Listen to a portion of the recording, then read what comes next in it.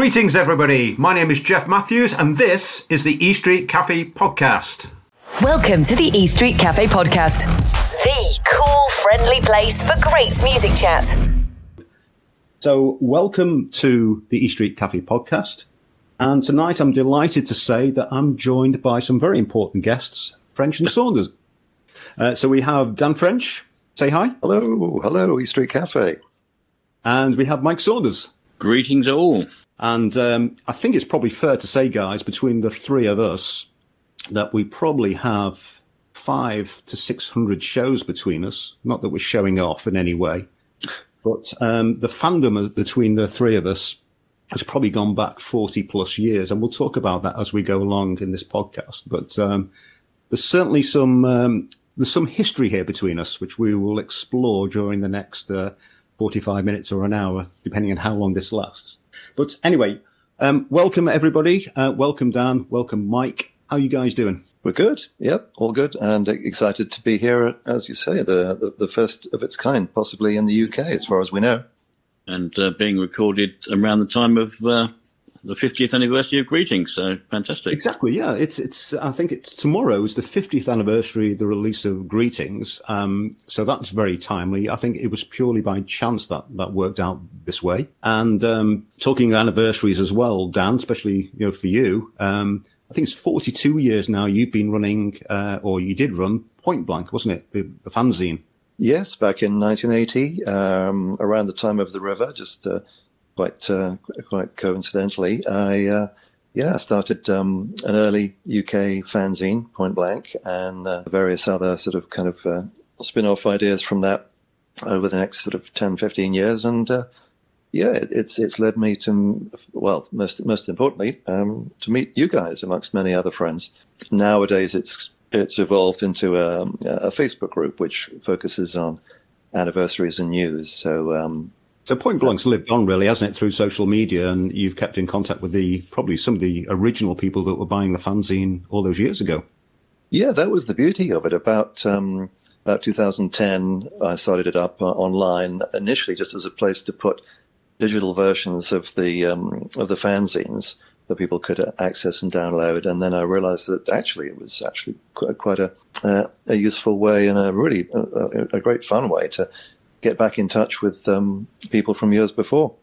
Just to let everybody know, I think during lockdown we started a four-way chat, didn't we? There was myself, Mike, you, Dan, and our good friend Jim, who can't be with us tonight. Jim Page will be joining us on future podcasts. So we decided to have a group called Geezers and Glasses. I think it started out as something else, and then we renamed it. But it was just a way of four people who had a common interest in music, specifically Bruce and other things, but we just broadened it out. In the end, it just ended up as a chat. And we said, how are you doing? Are you keeping well? Do you have a little quiz tonight?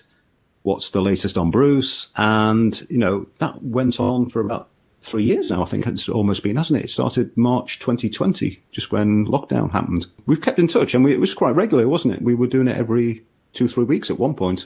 I think even every week to begin with, 2 weeks, yeah. Well, we got a bit fed up when Mike Saunders was winning the music quiz every time, so we kind of stopped doing it. So how are you doing, Mike, anyway? I'm all right, Jeff. Yeah. I mean, it's a chilly January day, so it's nice to be talking to a couple of mates and reminiscing and going back and forward, hopefully. Yeah, and just for everybody who... Well, certainly some of you might have done a podcast before or listened to podcasts, but this is our first experience. And when we sat down, I can't remember where this idea came from, really. And I do remember, Dan, that when we spoke in a hotel about 2-3 years ago, I think we were at a gig and we stayed over, and you said to me, Jeff, you asked some really interesting questions. You should be a journalist. And I said, no, I don't want to be a journalist. But then a couple of friends of mine, who I'm going to give an early shout out to, actually, when I had this idea a couple of months ago, I turned around to two friends who run podcasts and I said, can you just give me some do's and don'ts on how to run a podcast? So I'm going to give a shout out to Howell, who's a friend of mine, and he's actually going to be a guest on one of our future podcasts. He actually did his dissertation at university and his subject matter was Nebraska, the album. Whoa. Now, don't we wish that we could go back and if we were at university, have a dissertation like that or choose any other album or any around Bruce. That'd be great, wouldn't it? Yeah, definitely. Yeah. So I definitely, he's agreed to come on at some point, and I'll probably get him on early doors. And the other shout out is to a friend of mine called Jason Barnard, who runs something called the Strange Brew podcast. And he gave me a lot of hints and tips as well. And he specializes a lot in interviewing a lot of musicians from the 60s and 70s, actually. So two very knowledgeable guys just gave me some very, very basic pointers on what to do and don't. And by the end of this episode, I've probably ignored all the advice they gave me in the first place. But we'll see. So let's talk a little bit about... No, before I do that, we're in a cafe, a virtual cafe, I know. But I'm next to the kitchen, and I just wondered if I just take your virtual coffee order. And Mike, I'm going to give you the first choice. You've got a £10 luncheon voucher here. For those of you who aren't old enough, some of us did have luncheon vouchers when we were younger at work. So what would you like to spend your £10 luncheon voucher on? And there's no change given. So you can go for the posh I think I'll just have a cappuccino and a cheese toasty, please, Jeff. A cheese toast and a cappuccino. Okay, that's a good choice, I would say, yeah. Dan? I'll go for a nice hot chocolate, please, with channeling my inner Swede, perhaps a cinnamon bun. And if there's any left over, what about a little flapjack to go with it? The waitress has just added it up, and you've overspent by 30 pence. So, but it seems it's the first episode. We're feeling generous towards our guests. We'll let you have that. Tip the waitress. Yeah. So there you go. The coffee's being served. It's on its way. So, I think I would have chosen similar to Mike. Actually, I would have had a black Americano and a cheese and onion toasty. That would probably do me, or a croque monsieur. Oh, croque monsieur. They do a croque madame now as well, don't they? Do they? I think so. Yeah, I read something. Okay, so let's talk about why we're doing this. Dan, let me ask you first of all, because obviously, when I talked to you initially about whether you would be interested in doing this, we talked about here we are in our 60s, and when we started our fanzine, we were in our 20s. So for me, it felt like a bit of certainly for me, because I only did 2 episodes of Rendezvous, my fanzine. You did how many episodes? I did 10 kind of like main issues and a few other, as I say, kind of spin-offs from that as well, a couple of other things. Yeah, okay. So you kind of had a real good go at getting your teeth into it as a project. I didn't, and I felt a bit frustrated. So probably one of the reasons I'm doing this is I feel like it's unfinished business. I also feel like it's bookending what we did 40-odd years ago. But right. How does this feel to you in terms of now, here we are 40 years on and talking all things Bruce again, using modern technology versus pen and paper? It kind of, as you say, it kind of feels like a natural evolution. As you say, looking back 40 years, we've come all the way from doing everything in a very basic way. Back in the days when cut and paste meant literally scissors and glue, to let's go with the technology and streaming and podcasting, and that's the way to do it today.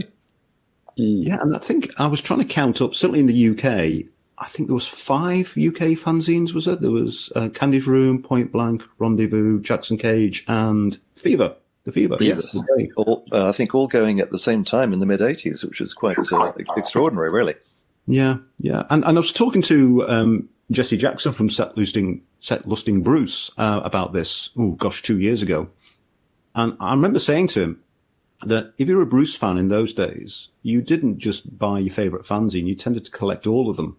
So it's like, you did, Mike, as a fan. Obviously, you were a Bruce fan back in the early 80s as well. Yeah, what was your experience of fanzines? I discovered them late, actually. I mean, I first saw Bruce in 81, but I didn't actually discover Dan's Point Blank till 84. In looking in the small ads of the NME, and that helped me strike up a almost 40-year friendship with Dan, and I got all the back issues, and then I sort of went back and discovered the other ones, but I still haven't got a complete set of all of them, but it was fantastic to actually discover that they existed. And of course, because I've never really done a fanzine myself, although I have done one-off productions, like I did a Southside Tour special in '92, and that was all done cut and paste in the traditional style. But I'm more known for my writing for Springsteen magazines, and for instance, especially, for True Rockers Only and The Ties That Bind, from the late '80s through to the early 2000s, and then I've written for Backstreet's Mag and currently website ever since. So I'm really known for that, and I've had a couple of commissions from Southside and the Dukes. I wrote all the liner notes for their jukebox box set some years back. So I'm known for my writing rather than my producing of fanzines, but it's all connected in one way or another. So it's fascinating to be doing this. It's like everybody has a skill, and I think at the end of the day, me and Dan were running the fanzines, but you were contributing a huge amount of content, and it's no joke. I'm sure I can share this nickname that you have between us sometimes is Mickopedia, because you are a walking encyclopedia, especially when it comes to music. So every podcast or every fanzine needs a Mickopedia. Certainly back in the day, because if you think about it now, if you don't know something, you just Google it. Exactly, yeah. All this stuff, in the original fanzines, you couldn't do that. I mean, when I started out writing about the Dukes, I wanted to connect with people, so I put my address in Backstreet's magazine for people to write to me, because that's how it was done in those days. There's no internet, no nothing, so that was amazing. And through that, I connected with a whole bunch of people that remain close friends today. Yeah, absolutely. And I think one of the words that we overuse but is very, very appropriate is community. There's a very much a sense of community. If you go to a gig and we are launching this podcast, another reason we're doing it is, there's a lot going on this year. It's 2023. There's a tour kicking off just as we speak, more or less, or certainly in a few weeks from when we're recording this. And if you go and stand in line with 2,000 other people, you can guarantee, A, you'll bump into somebody that you know and you've seen at previous gigs. And secondly, if you stood next to somebody that you haven't met before, you'll end up meeting them and talking to them. And I don't know what your experience of standing in line is. Dan, you've had plenty of experience of standing in line, I know. But, it's a great place, isn't it, to meet people? That's right, yeah. Well, like Mike says, one of the main things back in the day when we started doing what we're doing was not just researching and finding out about the music, but also, very important to meet like-minded fans that hopefully will become friends. And that's been the main benefit for me over the years. And it's, like you say, it's great to know that, before too long, we'll be reunited with people that we haven't seen for, in many cases, 5, 6, 10 years or something, and who knows? Everybody's just a little bit older and a little bit wiser.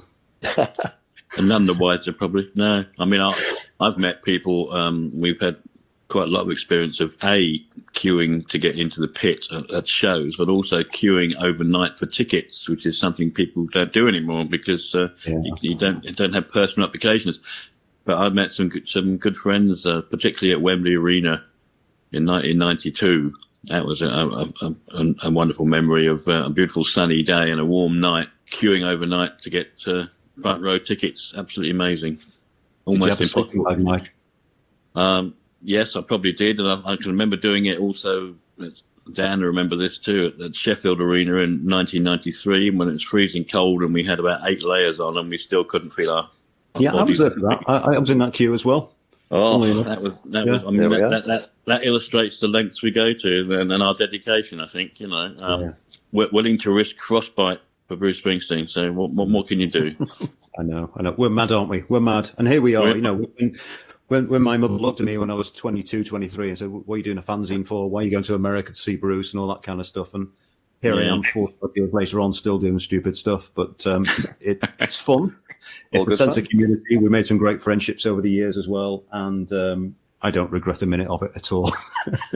No, quite right. The E Street Cafe Podcast. Friendly chat, great stories, interesting guests. Hit the follow button and remember, this is not a dark ride. I think going back to the podcast, what we want to do here at the E Street Cafe is just have some fun, We have got some guests. I'll mention a little bit about what we've got coming up over the next few weeks and months. We're very excited. The fact that we've got some really good traction early doors, really, because we're pretty well connected in the community. I suppose it's a little bit easier for us as social media people that we can reach out, ask a question, cheeky question to some people and say, would you come on the podcast? And so far we are amazed by the people who said yes. So there'll be a little teaser at the end. So please stay tuned if you want to find out some of the people that we have lined up, coming up, certainly in the next couple of months or so. So this is all about community. It's all about chat. It's all about interesting stories and a bit of fun as well along the way. So let's go back right to the beginning. Mike, for you, I want to ask you, what was your first exposure to Bruce's music, and how did you convert from that first listen to becoming a real fan? I can remember all this fairly clearly, actually. It's because being Mikeypedia, I remember I was still at school in November 75. I was listening to the radio around the time that Bruce made his UK debut at Hammersmith, and I heard the Born to Run single on Radio 1 in the UK. And I didn't suddenly have a eureka moment at that point, but I thought that it was very unlike anything I'd heard on the radio up to that point, and I never forgot the 1, 2, 3, 4 count in the middle, and it was just something that was like fresh and new and different. And it stayed in my head for a little while. But I didn't actually suddenly go out and buy all Bruce's albums, because I was a huge Elton John fan at that time, and I was still in my teens. And Elton, funnily enough, the next year did a DJ show on Radio 1 and played 10th Avenue Freeze Out, and I thought, oh, it's that Springsteen guy again. Yeah. Then I remember Manfred Mann covering "Blinded by the Light" the next year, and it kind of is a very slow process over several years of hearing songs on the radio. I bought "Because the Night," Patti Smith's version on the picture sleeve single, was 78, and my oldest friend Pete played me "Darkness" at the time. And although I enjoyed listening to it, it once again didn't really give me a eureka moment. But in the summer of 1980, I was in Brighton, where I used to live, went to the HMV shop, and I bought "Darkness" purely on the strength of remembering Pete playing it for me 2 years before and liking "Candy's Room." That was the track that always jumped out at me when I first heard it. Get it home, put it on the turntable, and bang, that's when sparks flew on E Street for me. It really was a major sort of transformation. And I don't know why I didn't really get it 2 years before, but I certainly got it in 1980, and that was a brilliant time to get into Bruce, because The River was coming out soon afterwards, and within weeks of that, there was the announcement of a UK tour. So it's now, I've been rolling ever since, and that's my introduction to Bruce, very gradually throughout the second half of the 70s, and then as the 80s hit, bang, there I was. That's not dissimilar to my experience, actually, Mike, listening to that. I've never heard you tell the story like that way. I kind of was aware of your timings, but I remember my good friend Mark, who's no longer with us, but he's the guy who, for me, is responsible for me getting into music, full stop.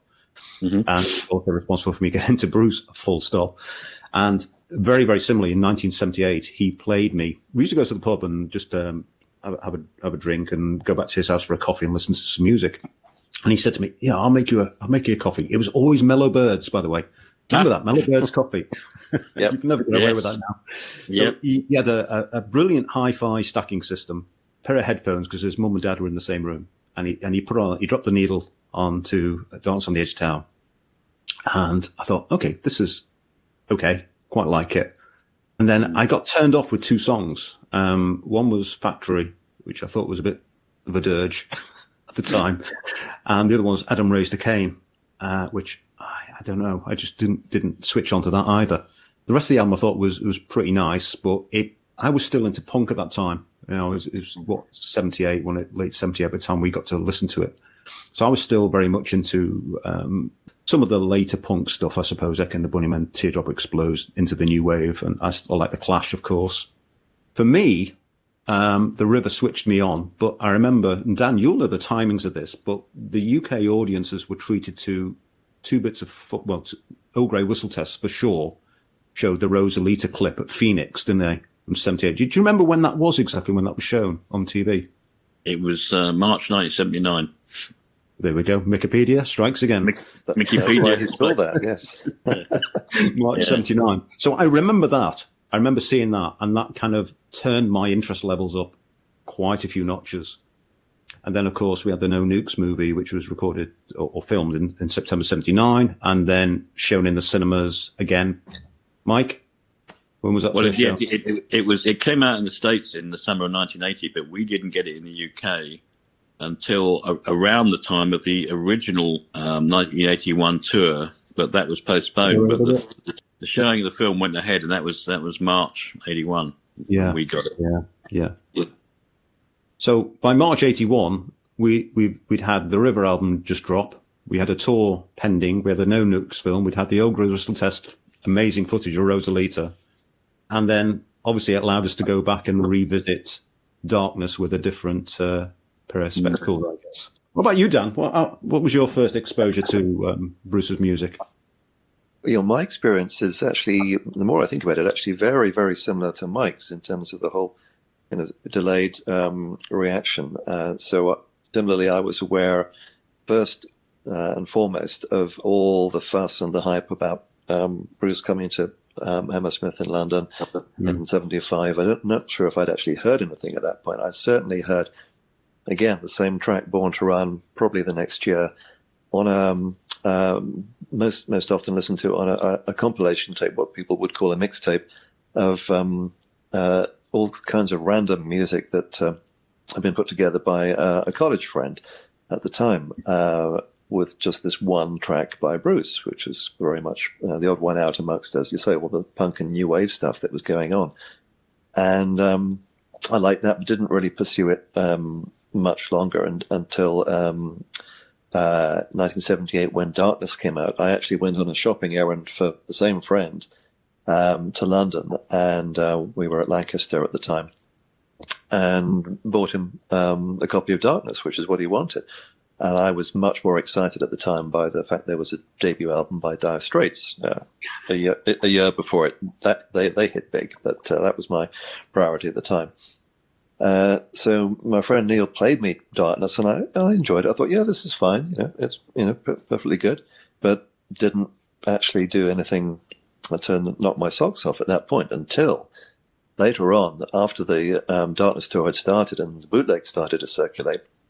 Neil was actually quite an accomplished electric guitarist. He could play along very well with his records.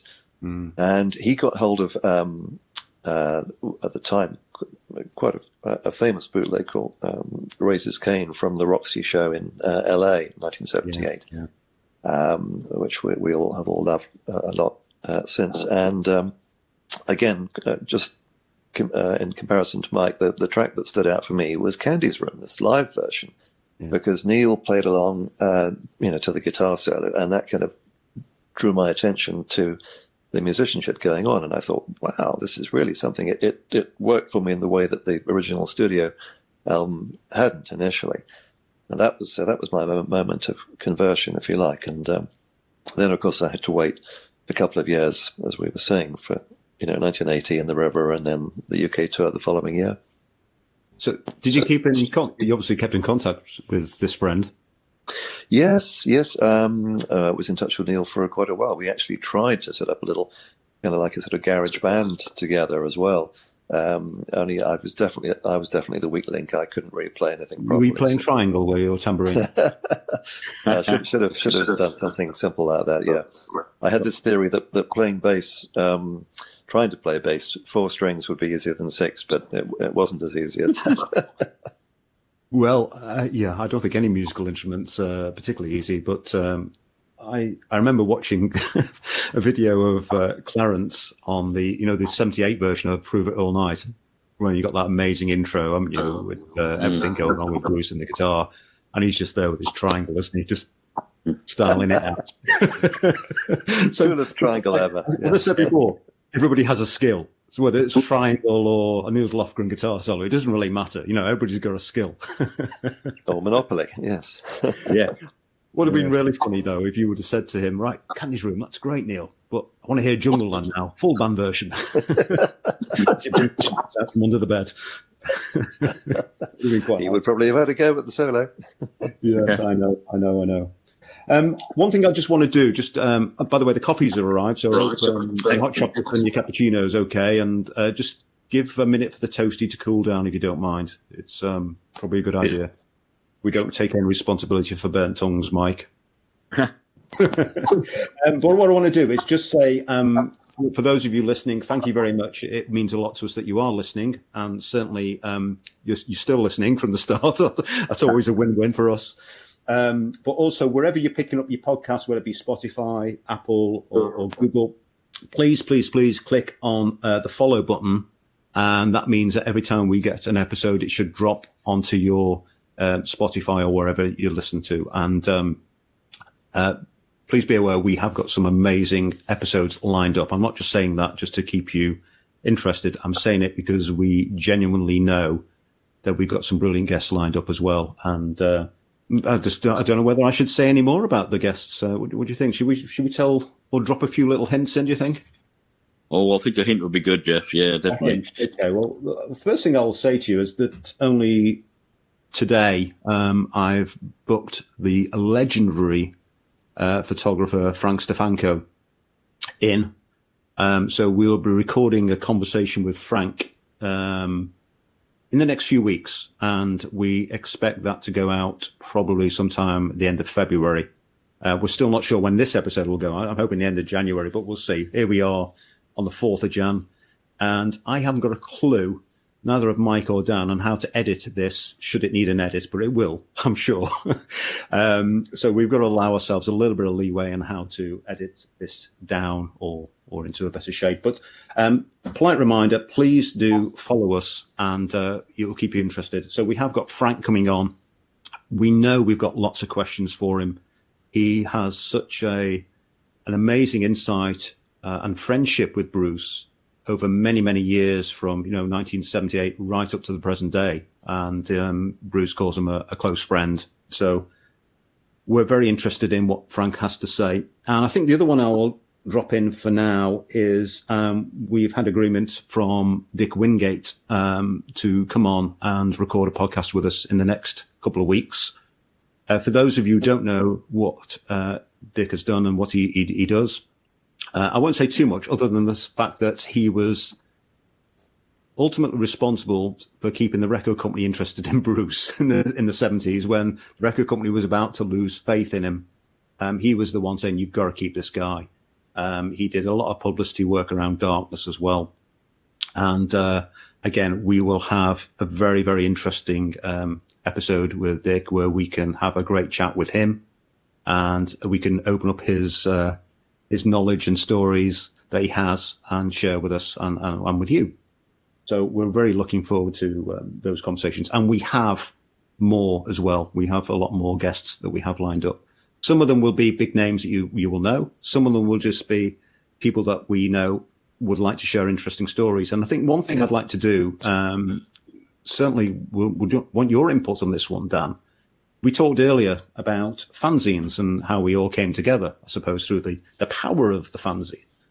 And one interesting thing I thought we could do is dedicate one episode to fanzines, the history of fanzines. And, we can get the likes of Paul on, or Dave, Paul and Dave, because fanzines were important in the day. But I believe, and again, you guys will probably know more than me, but there's an archive somewhere, isn't there, where all fanzines are kept. So there is the history has been stored. Yes, I believe the special collection, as I still call it, but it's the Springsteen Archives at Monmouth University, headed by Eileen Chapman, has a dedicated section to not just books and magazines, but specifically fanzines. And I think there are probably still some that she's trying to hunt down. So we're always on the lookout for missing links there. And as you say, I think it's probably worth having a closer look at that, because it's not just an interesting bit of history, but it is the kind of common denominator that we all started from. And we talked a lot about, how we put them together. Putting this podcast together now is just three middle-aged men with a microphone and a phone or a laptop or wherever talking and rambling on.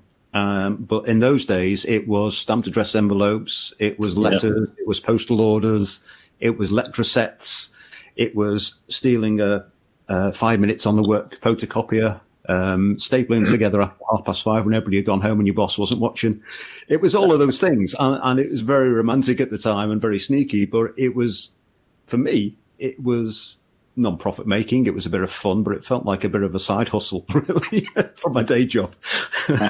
Yeah, they were great times. I think we should definitely have a fanzine special maybe one time, and we can have we can trip back into nostalgia land and talk about all the fun things that maybe you did as well, Dan, when you were putting your fanzine together and how it all started. So we'll have to do that. The E Street Cafe Podcast. Friendly chat, great stories, interesting guests. Hit the follow button and remember, this is not a dark ride.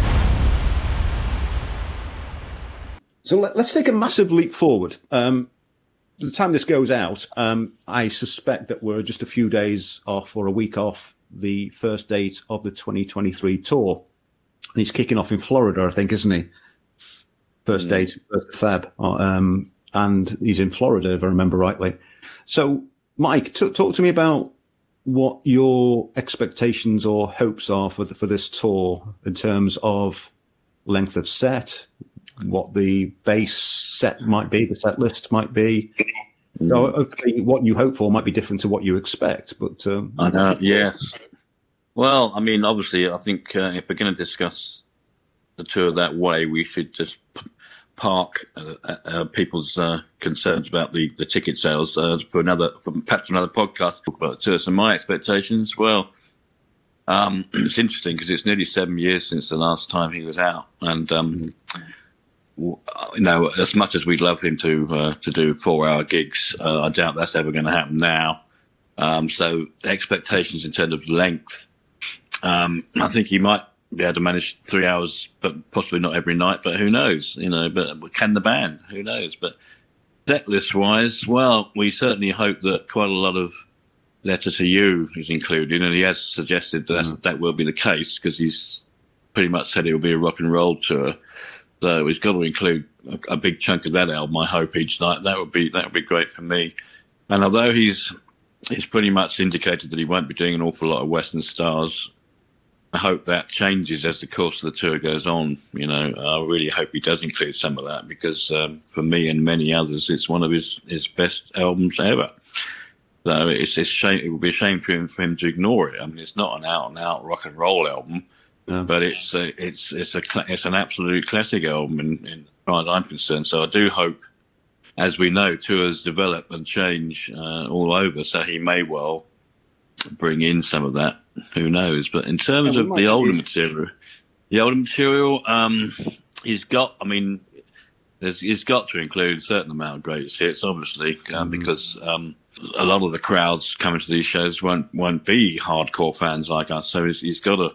As is always the case, and particularly over here in stadiums, a lot of the crowd will just be casual fans. So he's got to do a degree of greatest hits. I hope he doesn't do a lot of predictable ones. He might swap them round a bit. I don't know. Who knows? But we know for a fact that there will be a certain amount of greatest hits there. We also know from the past that he varies the set as after the first 20 or 30 shows, he likes to bring other material in. That's quite rigid, doesn't it? First 10 shows and find the feet. And I read somewhere recently that the E Street Band had been sent a sample set list by Bruce. Yeah, I think the other good news, but some people may not agree with this, but the other good news for me at least is that there will be a horn section on stage because that's always been one of my loves, the horn section. Hence all the work I've done about Southside Johnny. We have an incredible horn section over the years. But yeah, I've always enjoyed Bruce having a horn section. Some prefer the E Street Band only, but I do like to have a horn section, and it was great in 2012-13. So that it will be interesting to see how that develops. What songs come to the fore in terms of horn arrangements and whatever. So yeah, there's many reasons I'm looking forward to this tour. You know, particularly because it's been such a long time. It's been one of the longest gaps between tours in his history. You know. Yeah. So that's my immediate thoughts off the top of my head. Yeah, and I suppose building what you just said there, Mike. I suppose the bigger the band, the bigger the sound they can create, and the more expansive set list they can develop over time. You know, if they were going out to standard 5, 6, 7 piece band, then the set list might have to be a bit narrow. But if you've got a big band with 15, 16 people in it, all of a sudden, you know, you can turn up one night and if Bruce is feeling very loose and saying, right, we're throwing in some outtakes or we're throwing in some of the first and second album, they can do it. And the band kind of, you know, if one or two of them are slightly behind the pace, they can pick it up as they go along. That's the way they are. That's the quality of these musicians, I suppose. But, yeah. What about you, Dan? What's your thoughts on 2023 and the tour? Yes, very much like Mike's, to be fair. And as you say, here we are, you know, 10 years after the Wrecking Ball tour, the effectively 2-year tour that it was, very excited that it's going to be what Bruce at least once or twice referred to as the E Street Orchestra, which is the expanded band. I think it was Little Steven who said that he loved that because it meant that it gave them just, you know, absolute versatility. They could do anything ranging from Bruce just solo acoustic to, you know, the full works, the full band firing on all cylinders. And I still hold out hope that he might even add, I'm not sure if this has been confirmed yet, but there's always the chance he might add strings as well as horns and singers. Would love that. And that just makes it absolutely perfect and means that you can do really anything at all, especially given the recent material, as we know, which is heavy on horns and strings. He's going to need a bigger stage. He's going to need a bigger stage, that's right. So, but yes, the tour will definitely evolve as it goes on, which it always does, especially because, as we've said, it starts indoors and then it heads outdoors in the summer.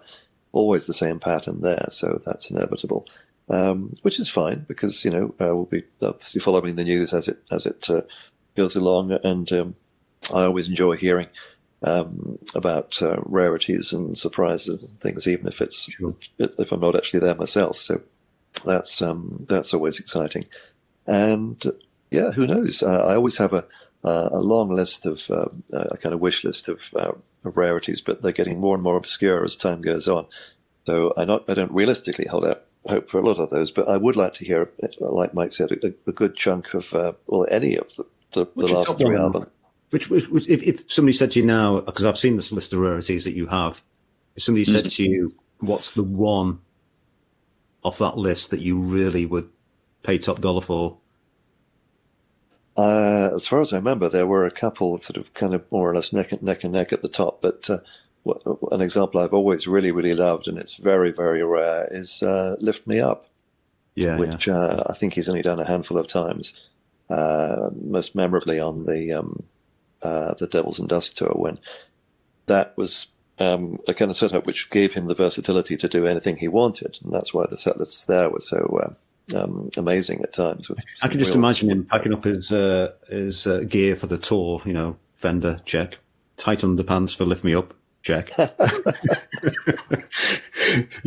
you say, Dan, it's a falsetto song, and whether he can hit that. Well, that's the big question. Yeah, a few years ago, would have been no doubt he could easily have done that. But I'm thinking about some of the songs on the most recent album. There's a couple of high notes here and there, but it does require a bit more, sort of sustaining that a bit more to do a song like that justice. So I'm not holding out much hope for that. But he's saying that his voice has matured. You know, he's obviously focusing purely on singing. What we're finding now is with the new album, he's expanding his vocal style a lot, and whether he carries that into a live performance, we'll have to wait and see.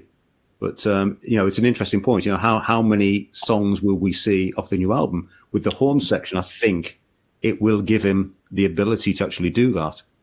I'm thinking that he said he will do 1 or 2 or 3, and I think the obvious best place for those would be in the encores, personally, because that's the kind of stuff he's done in encores in the past all the time.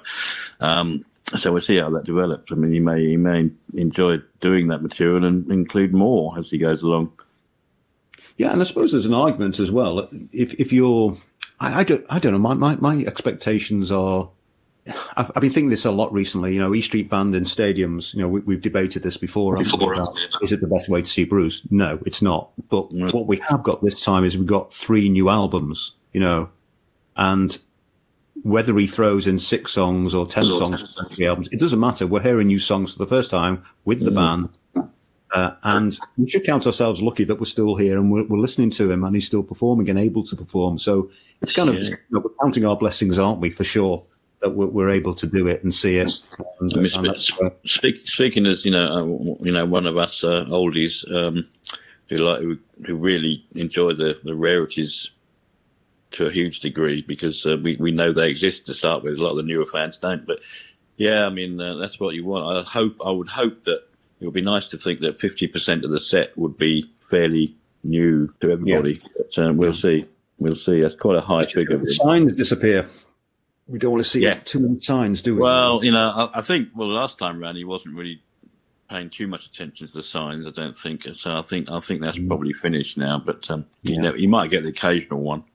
Yeah. Well, the signs actually can really serve a purpose. I mean, sometimes they're a bit predictable. It's a bit unnecessary to have a sign, something that you're fairly certain he would play.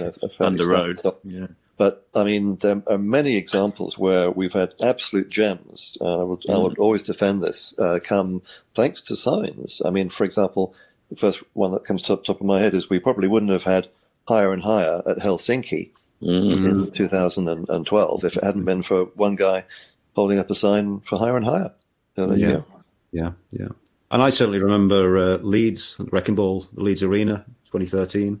Again, I think he just went absolutely crazy. 5-6 songs, including Thundercrack.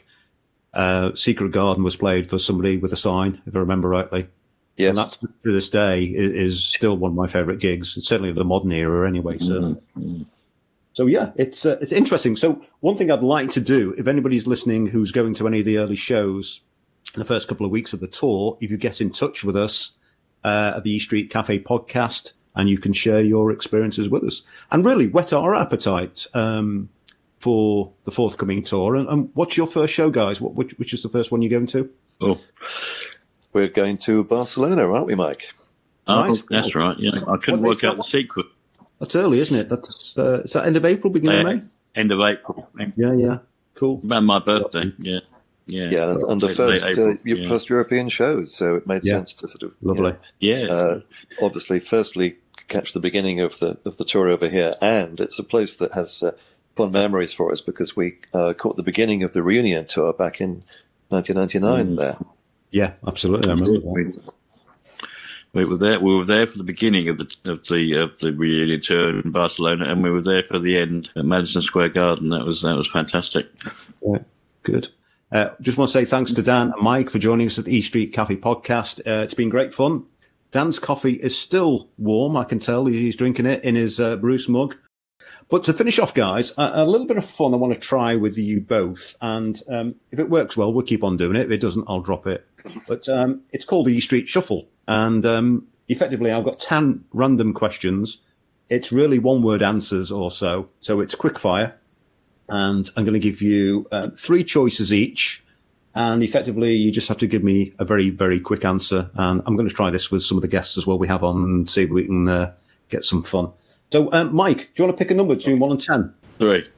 Right. The choice is Bottom Line, 75, or Broadway? Bottom Line, 75, because I wasn't there. Yeah, that's a no-brainer for me, I think. Yeah, absolutely. Dan, pick a number. Let's go for number 7. Would you rather see the E Street Band in a stadium or Bruce in a solo gig in a large theatre? Oh, no contest. Solo in a large theatre. Yeah. I thought you'd say that. Okay. Choice number 2, Saunders, what would you like? Number 5, I think. Number 5. Okay. It doesn't have to be a Bruce question, this one, but your favourite album of 2022? Oh. Any album? Doesn't have to be a Bruce album. Well, I mean, there's several contenders, but currently I am playing an awful lot of a band called The Big Moon, who are all female, and it's a really good album. Okay, I don't know it, but I'll check it out. If it's one of your favourite albums, it's got to be good. Check them out, but there's probably 10 others that I could name, but that's the one that I'm currently still playing a lot of. Dan? Let's go straight to 10, last question. Oh, you got a not multiple choice of 2 again. Born in the USA or Born to Run? Born to Run. Yeah. Good man. That's where I started. Yeah, exactly. Mike. Let's have 9. Let's go for 9. Well, I'll give you number 4. Okay, you got number 4. You're stuck on a desert island. You can take one Bruce album with you. Which one would it be? I just need to know which album. Well, it would be Darkness, because that's what kicked it all off for me. Yeah. So it remains special for that reason. And apart from being a great album anyway, but it has all kinds of connotations attached to it and connections to my life. So that would have to be that one, yeah. Dan, you can have number 6 or number 8. 8. If you could be any member of the E Street Band for one night, who would it be? Jake Clemens. Jake Clemens. For those of you listening on the podcast, not having the benefit of video, he could carry it off very well indeed. I don't think there's any chance for those of you who don't know that joke, Bruce did a radio broadcast in 1973. It was right when he was releasing his first album, wasn't it? So it's 50 years ago this week. He did a broadcast. And he got asked by the DJ to introduce the band. And he introduced the band. He got round to Clarence, and he said, and this is Clarence, he's my brother. And somebody said, you can't say that. And Bruce says, yes, I can. I'm on radio. Nobody knows. Yeah. That's that was hilarious. So, for this episode, I don't know if this is going to be a pilot, whether it'll ever see the light of day or whether it's going to be episodes 1. I think we've kind of held it together reasonably, but we'll have a look at the viewing figures and see what feedback we get. So hopefully this does get out. Hopefully those of you who are listening did enjoy it. Once again, thank you very much. We do appreciate that we've held your attention for so long. You've had a little laugh along the way. Hopefully you made a coffee and joined us. This is all about, as I say, community. It's all about fun. It's about stories, interesting guests. So whether you are standing in line in a few weeks' time with your headphones on and you can tune into us and have a laugh, that would be great. If you drive into a concert, stick us on, listen to us, or whether you're just at home with a cup of tea or a cup of coffee, have a listen to us, tell your friends, hit that follow button and stay in touch with us and let us know what you think. Leave us a review as well. So all it remains me to say is, Mike, thank you very much for joining us. Hopefully you had a good time. It's nice to be sitting in Sleepy Jeff's cafe. Oh, I know. I've had a coffee. I'm fine. Dan, hopefully you've enjoyed it too. Yeah, definitely. Thanks for having us. And as you say, let's hope this is just the beginning of something big. Yeah, lovely. Great. And we'll catch up very soon. And thanks very much to everybody for listening as well. Thank you. Thank you for listening. And don't forget to hit that follow button. This podcast was brought to you by Geezers in Glasses Productions.